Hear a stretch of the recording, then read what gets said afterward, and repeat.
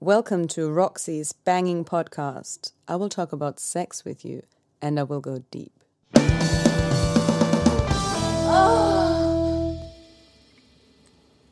Hey guys, welcome to Roxy's Banging Podcast. Welcome to my most intimate and personal world.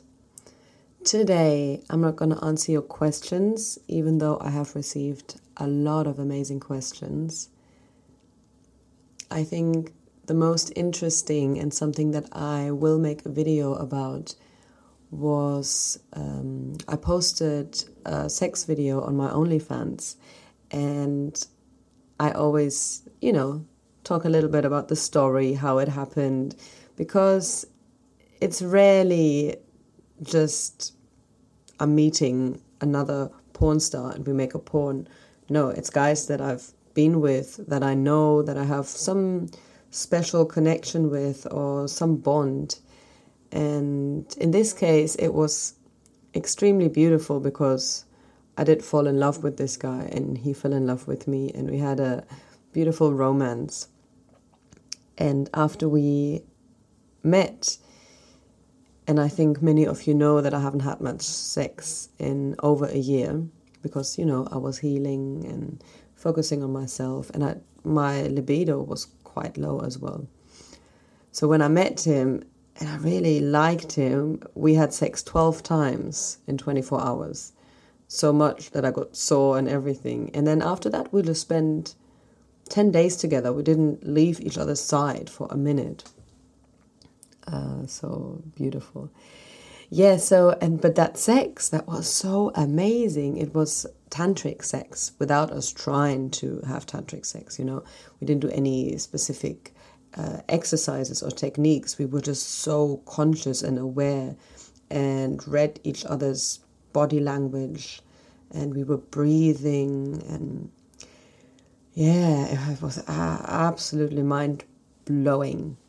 So I said that it was the best sex I had in a very long time, maybe some of the best sex I had ever. So one question was, what made it so special? What exactly was different? So I sat down with him and we talked about it and we tried to figure out what can we teach other people about how we treat each other and have sex with each other and make love to each other. And there is actually a few things that are quite different, and I'm going to tell you about them. But not in this podcast, no. My last article was about pedophilia, and I will have a podcast about pedophilia, but not now. The article got a lot of negative reaction, which I knew it would. And I can totally understand. I'm not always as logical, rational, controversial. Sometimes I do get emotional myself. And of course, that is a very, very sensitive topic. And I could look at the world and look at the fact that pedophilia exists. And the fact that there are so many pedophiles out there. And it could shatter me, It could break me because it's disgusting. It's horrible. It's fucking shit.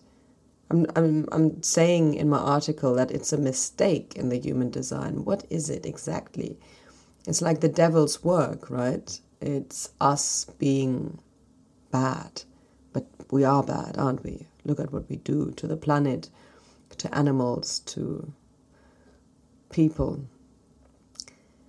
But then I can also just try and not be emotional about it and say, hey, okay, this does exist. What can we do about it? And I find this way a lot easier. Today, I'm going to read a different article to you. I'm going to read my abortion article out loud.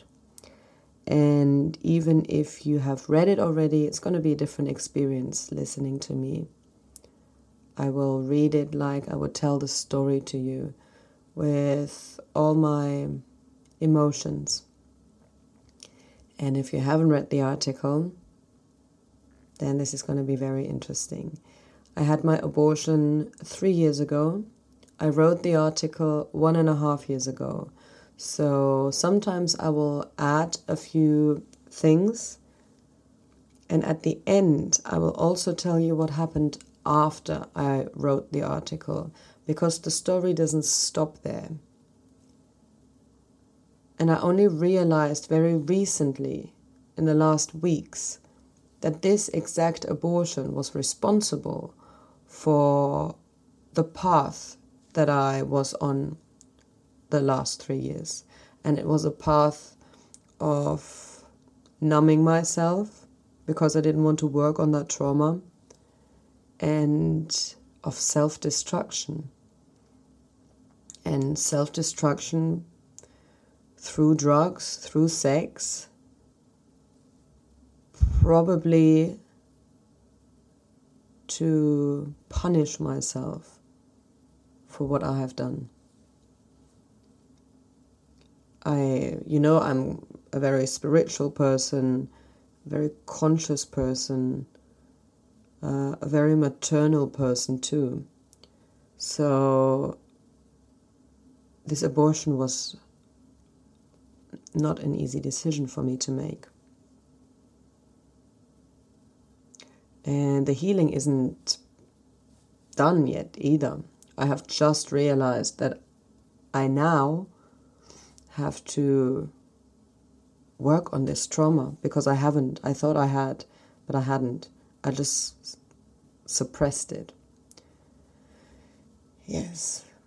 But let's begin right at the beginning of the story. This is probably one of the most difficult things I have ever written about. And although it's been 1.5 years, 3 years, the wound has not healed. But it has, at least, been successfully repressed.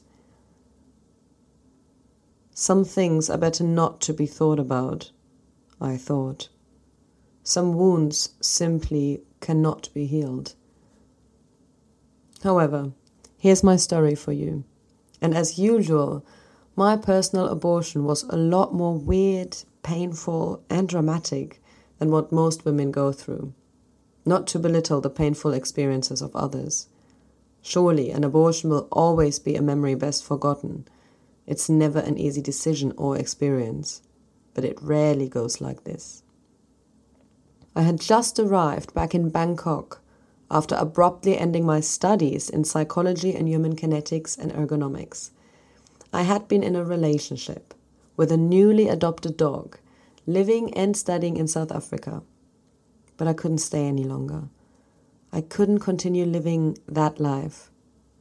I missed my old, happy, hippie, single life in Thailand too much. This longing haunted me in my sleep. South Africa was definitely something else. A very sad, yet beautiful country. I was living in Grahamstown. A grey, rainy place named after a brutal colonizer. Thank God they changed that name now. And studying at Rhodes University. What a strange thing to go back to university at 28. I did love it there for a time. I loved having a purpose, a goal. I loved the knowledge I acquired, wanting to be the best and achieving it. I loved making new friends and figuring out a place that was so different from anything I had ever experienced. It was dangerous. Every house had alarm systems, windows covered in burglar bars. And it was there that I learned what white privilege means. But in the end, it wasn't for me. I was in the wrong place, in a society that was too close-minded, and in a relationship that I didn't want to be in anymore. Leaving South Africa felt like breaking out of a prison I had put myself in. Leaving South Africa also meant leaving Daniel, a man that had just asked me to marry him. This was all a radical shift, but I had yet to realize what big changes awaited me. I spent the last maybe 8 weeks of my stay in Grahamstown all by myself, because Daniel went back to Australia to work. He ran out of money. So I spent these nights either on Ritalin in the library or fucking a handful or actually 2 handfuls, of guys. I had spent 1.5 years being monogamous, which is not easy for me. Even though Daniel and I were in a polyamorous relationship on paper, we just never dared to actually do it. Scared to hurt each other. And we were together 24/7. So let's just say I went a bit wild after he'd left. I had relatively few options in South Africa, but there was enough room to play with. Daniel and I were one of those healthy couples, yes. We trained every day, we ate clean, no drugs, no alcohol, no cigarettes. So when he left, for some reason, everything turned upside down, inside out. Life became exciting again. Wild, chaotic, toxic. I mean, how fucking good is it to be single? And in that mess of drugs and sex, it happened. 2 condoms broke with 2 different guys. I mean, it does happen. Condoms do break if you're too rough or not wet enough, or you ignorantly use coconut oil as a lubricant, not knowing it causes condoms to break. Yeah. And then at other times you don't even put one on in the first place, right? Or the guy that fucks you from behind sneakily pulls it off. Until then, I had never gotten pregnant.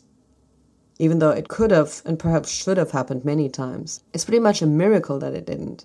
So I thought it would stay this way. Back in Bangkok, with these 2 condom mishaps in mind, I was on my way to a clinic in Bangkok to get tested. I was shitting myself, thinking I'd caught something.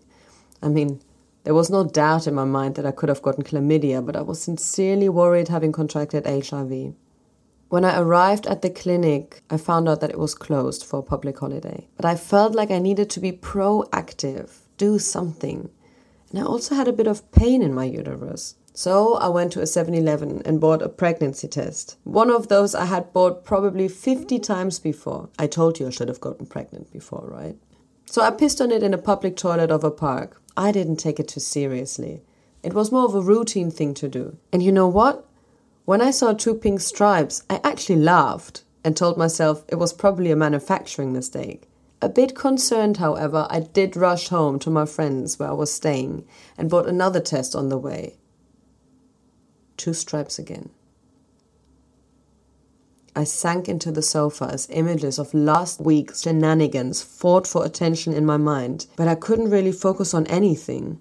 Only 1 day before, I had just come back from a crazy trip to Pattaya with some new girlfriends, where we went to a gay strip club, because, we wanted to see guys, and I was called on stage. I was sat on a chair, and then 10 guys with erect penises wearing cock rings circled around me, pretty much fulfilling my earliest gangbang fantasies. So there I was, in the middle, and wasted as fuck. I did what anyone would do in that moment. I took that chance and sucked them all off. Yeah. After that, we went to a normal strip club, and my friends told me that I went on stage, started dancing, and hit on one of the strippers, almost to the point of harassment. And then I blacked out. I thought of a skinny, black, but very handsome and extremely smart, socio-politically active young skater kid who cheated on his girlfriend with me. When we realized the condom had broken after he came inside of me, I quickly ran to the shower to clean myself, desperately hoping it would help. And when I came back to the bedroom, he stood at the window pointing at a rainbow. Yeah. I joked and said, I feel like this is a sign a baby was just created. And then I laughed. But it wasn't all too funny anymore. I thought of my drug dealer lover and his pretty face. I always seem to go with drug dealers. He was a law student, but so high on his own supply that often I couldn't even understand what he was saying. I thought of the night I ended up in the bathtub with him and 2 other guys. I thought of him then fucking me in the shower and in someone's bedroom.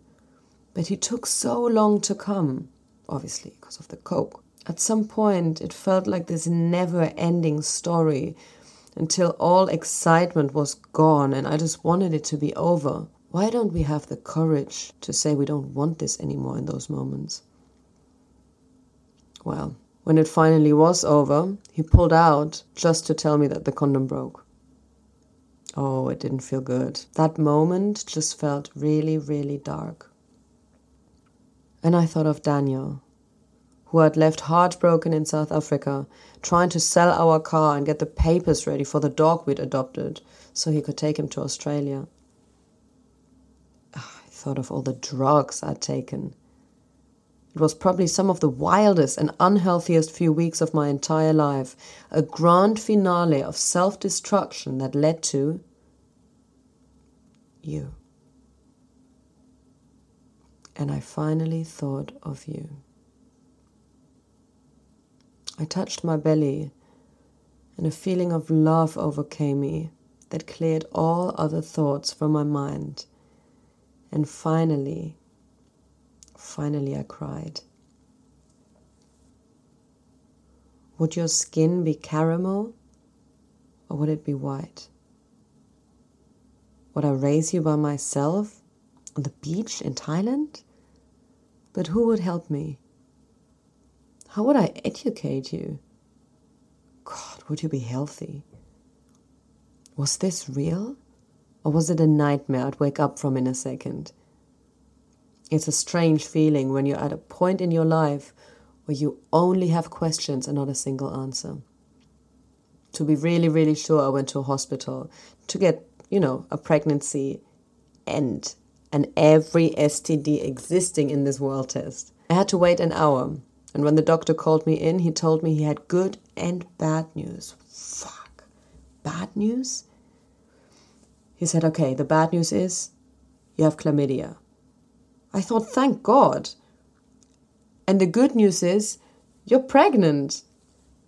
I cried again and told him he got it mixed up. Chlamydia is the good news and the pregnancy is the bad news, but he didn't get it. I listed all the drugs that I had taken in the last weeks, and he promised me the baby would be fine. I didn't believe him. I got a picture of the ultrasound and a tablet against the chlamydia. And I walked home through Bangkok's smoggy, dirty streets, sweating and crying. It was real. You were real. It was a nightmare. No, hell. I was in hell. Back at the apartment, I called my mum, and her first reaction was anger. How could that have happened, she said. How could it not be Daniel's? And she did what she's always done all my life. She slut-shamed me. She probably didn't do it hoping to change me, or maybe a little bit. But I think it's just how she learned to react to an extremely sexually liberated woman. Even though she is a feminist, like, an alternative witch, politically rather than sexually liberated. Maybe she hated men too much to have loads of sex with them. Or maybe she was just jealous of my sexual freedom. But it's also just her generation of oppressed women. After her sadness and anger had calmed down, she told me that although normally she wouldn't suggest it, she thought I should have an abortion. After that phone call, I was just disappointed. But I thanked her for the advice that I didn't want to hear and the insult that I really didn't need. Quite shocked, having not received what I wanted to hear, I called about 6 more people whose opinion I trusted, only to find out that everyone said exactly the same. I needed to have an abortion. No one believed you should be born? What the hell was wrong with them? They didn't have any faith in us. I didn't understand how they could all think like this. It's because they didn't carry you in their bloody bodies like I did. All of this while the pregnancy hormones rushed through my blood, making my skin glow, my tits swollen and sore. Everything was very soft, including my mind. I was really, really pregnant, and it felt kind of good. It felt yummy. I felt so much love. It would be impossible to kill you, even if everyone said it was the right thing to do. I went out and bought chocolate cake and a pink dress. Might as well. This is when the most confusing and painful few days of my life began. Days of considering whether to keep a baby whose father I didn't even know, or somehow find a way to have an abortion in a place where it seemed close to impossible. You know, I'm usually quite a rational and logical person. I love to debate and tend to disconnect myself, or actually even disrespect my opponent the moment they become emotional. I got this horrible trait from my dad, but not for the tyrannical purposes he uses it. I aim to win the argument, and you will never find a solution unless you're as logical as possible. I should probably have finished that law degree. I'd have made a good lawyer. However, with the pregnancy hormones rushing through my pregnant body, there was no way for me to make an objective decision. I knew that. I knew it. And at the same time, I didn't know anything. I just felt pregnant, felt love. Was it wrong to kill you? Was it selfish? Would it mean bad karma? Fuck, it did. I didn't know it back then, though. Were you a sign that my life should take a big turn? Did this mean that I should be a mother now? Did you have the right to live? All I had was questions with no answers. I did not want to kill you. The thought of it was so painful. After all, you were a piece of me. You'd be a fucking great human being, I thought. A wild child with a strong spirit. Naughty as fuck. And yet, I knew it wasn't right. Neither the right time nor the right father. I knew I was pregnant for about 10 days, and during those days, as painful as most of the experience was, I had moments of absolute bliss. Bliss is not a word I overuse like many, spiritual wannabes, but in this case it's truly the most fitting word. When all the doubts and concerns about having to make a decision disappeared for some moments, I felt better than I'd ever had before. A little like a whole body orgasm on acid. Yes. I felt like my body had finally reached a state that it was craving to get to ever since puberty. From those early days, I always imagined myself being pregnant, impatiently looking forward to it. My mother is an extremely loving and maternal person, a lioness raising me by herself. Having her genes and being raised that way, it would only be natural for me to one day become a mother myself. A mother that dedicates her life to motherhood too. And then there were all those people that decided rationally for me in a situation in which I wasn't able to. And with that last bit of intelligence that remained from pre-pregnant days, I knew they must be right. Not a single person I had spoken to was for you. No one. And eventually I thought to myself, let democracy win. However amazing you'd be, they must be right. I thought I might not be able to make the right decision for myself. And I wasn't. Luke, the friend I was staying with, had probably the greatest influence, and at some point he looked at me and said, "You know what you have to do."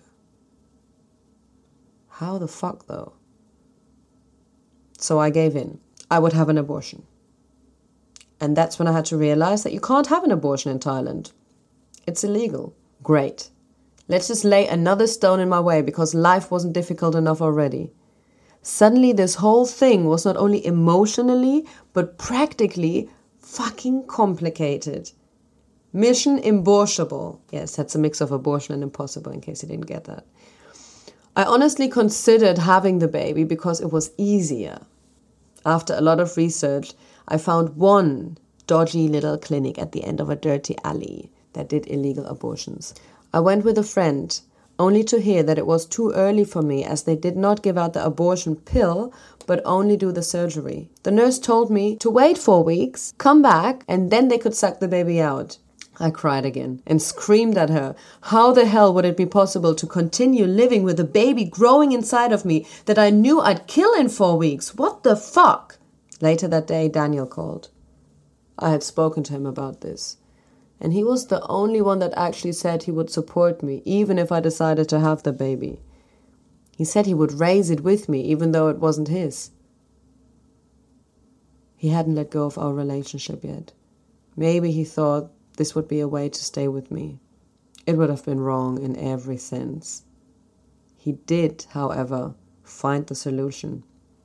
He managed to get abortion pills from a clinic a few hours north of Johannesburg, where he was still stuck with the shattered pieces of an ended relationship. He told me he would hide the pills in a birthday card and send them to me. And 2 days later, they actually arrived. The next day, I departed for Koh Phangan. I didn't want to lose any time. From the moment those pills were on the way, but especially once I received them, I emotionally disconnected myself completely from my own pregnancy. You know I had to. This was the only way for me to keep on going. The trip down to the island was long and exhausting. I had Minnie with me, and traveling with her is never easy. But traveling pregnant in a hot and humid country isn't easy either. But I made it. I arrived at my, back then, best friend's big, beautiful villa set in a lush garden. And I arrived on the island where I lived most of my adult years. You know, if any place in this world would be worthy of the name home, that was it. I thought to myself it would be the most perfect place to have an abortion, as ridiculous as that sounds. The image I had in my head was a lot less traumatizing, at least, than that of the dodgy backstreet alley clinic in Bangkok. Once I'd put the bags down and took a few breaths of clean tropical island air, I was ready to get started. Get that baby out of me and end my fucking suffering. It was horrible having to make that decision, sure, but it was a lot worse knowing I would have to abort this potential child, my child, that was still inside of me. It took a lot of mental focus, thought control, and meditation to not have a complete emotional breakdown, to pretty much block all emotions from interfering with this decision that I'd made, or that had been made for me by circumstance. I took the pill and 3 Valium, thinking it would be better if I'd sleep through the process. Yeah, this was clearly not one of my brightest moments, because 3 hours later I woke up with a feeling far, far beyond pain. I mean, you must imagine my cervix was opening, trying to give birth to a dead fetus. Dead because I had already taken progesterone pills 1 day earlier, which kills fetuses. The pain was unbearable, so I started banging my head against the floor, hoping to faint. That's when my good friend Nimrod, who I was staying with, who'd also taken Valium, just because, you know, why not, slowly and grumpily woke up to call the ambulance. From that moment on, everything was blurry, and all I remember was the pain, the sirens of the ambulance, loads of ties around me. It must have been very dramatic, but I was in my bubble of pain, and the next thing I felt was a needle in my forearm, and me drifting into a heaven-like feeling. 3, 2, 1. I didn't know whether I was dying or safe, but whatever it was good.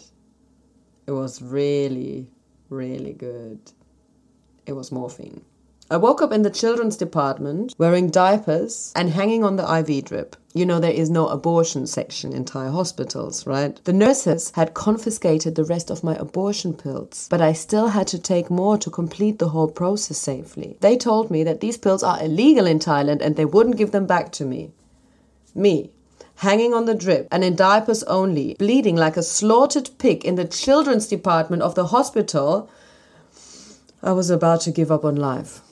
I cried for the 20th time in 2 weeks, even though this time I did push it a little, and told them how dangerous it was for me if I didn't take all of the pills, that this process that I started needed to be completed. I read the warnings many times online and was really paranoid about it. One of the nurses eventually had empathy. She gave me back my pills and told me I may never come back to that hospital again. They then called Nimrod, who picked me up on his scooter and brought me home. On the way to his house, I thought to myself that life under no circumstances could get any worse than it was right now. But I didn't realize that the worst pain was yet to come. And that's when I realized you were gone. I had tried to suppress the pain of losing you. Only on 3 separate occasions something triggered a sense of loss that I couldn't ignore. Once when I found the ultrasound photo of you. Another time when I sat on the beach and just some kids running around me. The third time was when some drunk girls made thoughtless comments about what they'd do if they fell pregnant now.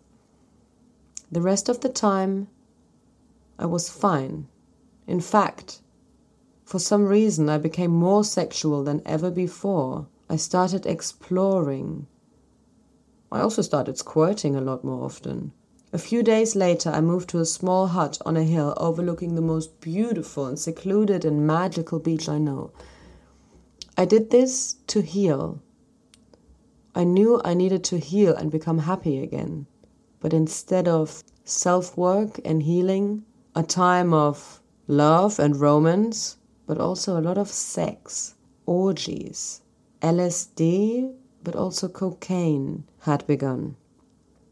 I felt like life had given me a second chance to explore all the things that I was about to lose. I explored sex in ways that most people will never explore it. And I had beautiful romances. I fell in love, deeply, deeply in love. And I had sex on all types of drugs. I remember one time, it was with 2 guys that I had the gangbang with.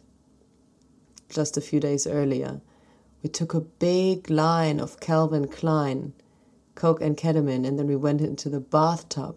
And in the bathtub, suddenly I thought I was in ancient Greece with all these people walking around me, bathing themselves. And then one of my friends, he turned into a goddess, and then he started, or she, because they were a goddess now, and started fingering me, and I started squirting, and experiences like that. But then it went further and further. And I was never really satisfied with anything. The more sex I had, the less satisfied I was. I also realized that one of the reasons why I had the abortion was because I had no money. I did not have a stable job or savings. So I decided to move to London after and make money, focus on money.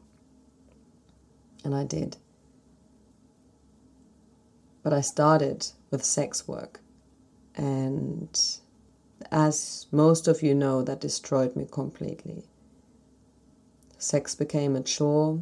Sex was disconnected from my soul. My body was disconnected from my soul. It's like my soul left every time I was with a client. And my body was just functioning, just doing what it learned to do, but my soul wasn't there. And then when my soul left, I stopped coming as well. My orgasms disappeared. And all of that while I was completely addicted to cocaine. And I started with the cocaine right after the abortion. I had the intention to work on myself and to heal. But unconsciously, I chose the path that was a little easier. And that was the path of suppression, of numbing, of not doing the actual work. So when I had a complete breakdown because of all the drugs, because of the sex work, because of the destruction, I realized I had to change my life, and I did. But it took a whole year after that for me to realize that all of this happened as a result of the abortion. And to realize this is a lot already. I'm not my own psychologist. I can't tell you exactly what patterns have happened in my brain, in my mind. But it would make sense that I was punishing myself for what I did. If I think about the abortion now, I still cry. But I also know that now the healing process can finally begin, because now I have a sober and clear mind, and I have understood so much, and I have learned so much in those 3 years. They were also the beginning of Roxy's dream. So a lot of good came out of this in the end. Yeah, I have built that little empire of mine. I have turned all those negative experiences into teachings for others, into something creative, something beautiful, something that maybe even makes the world a tiny little bit better. Who knows? Thank you for listening.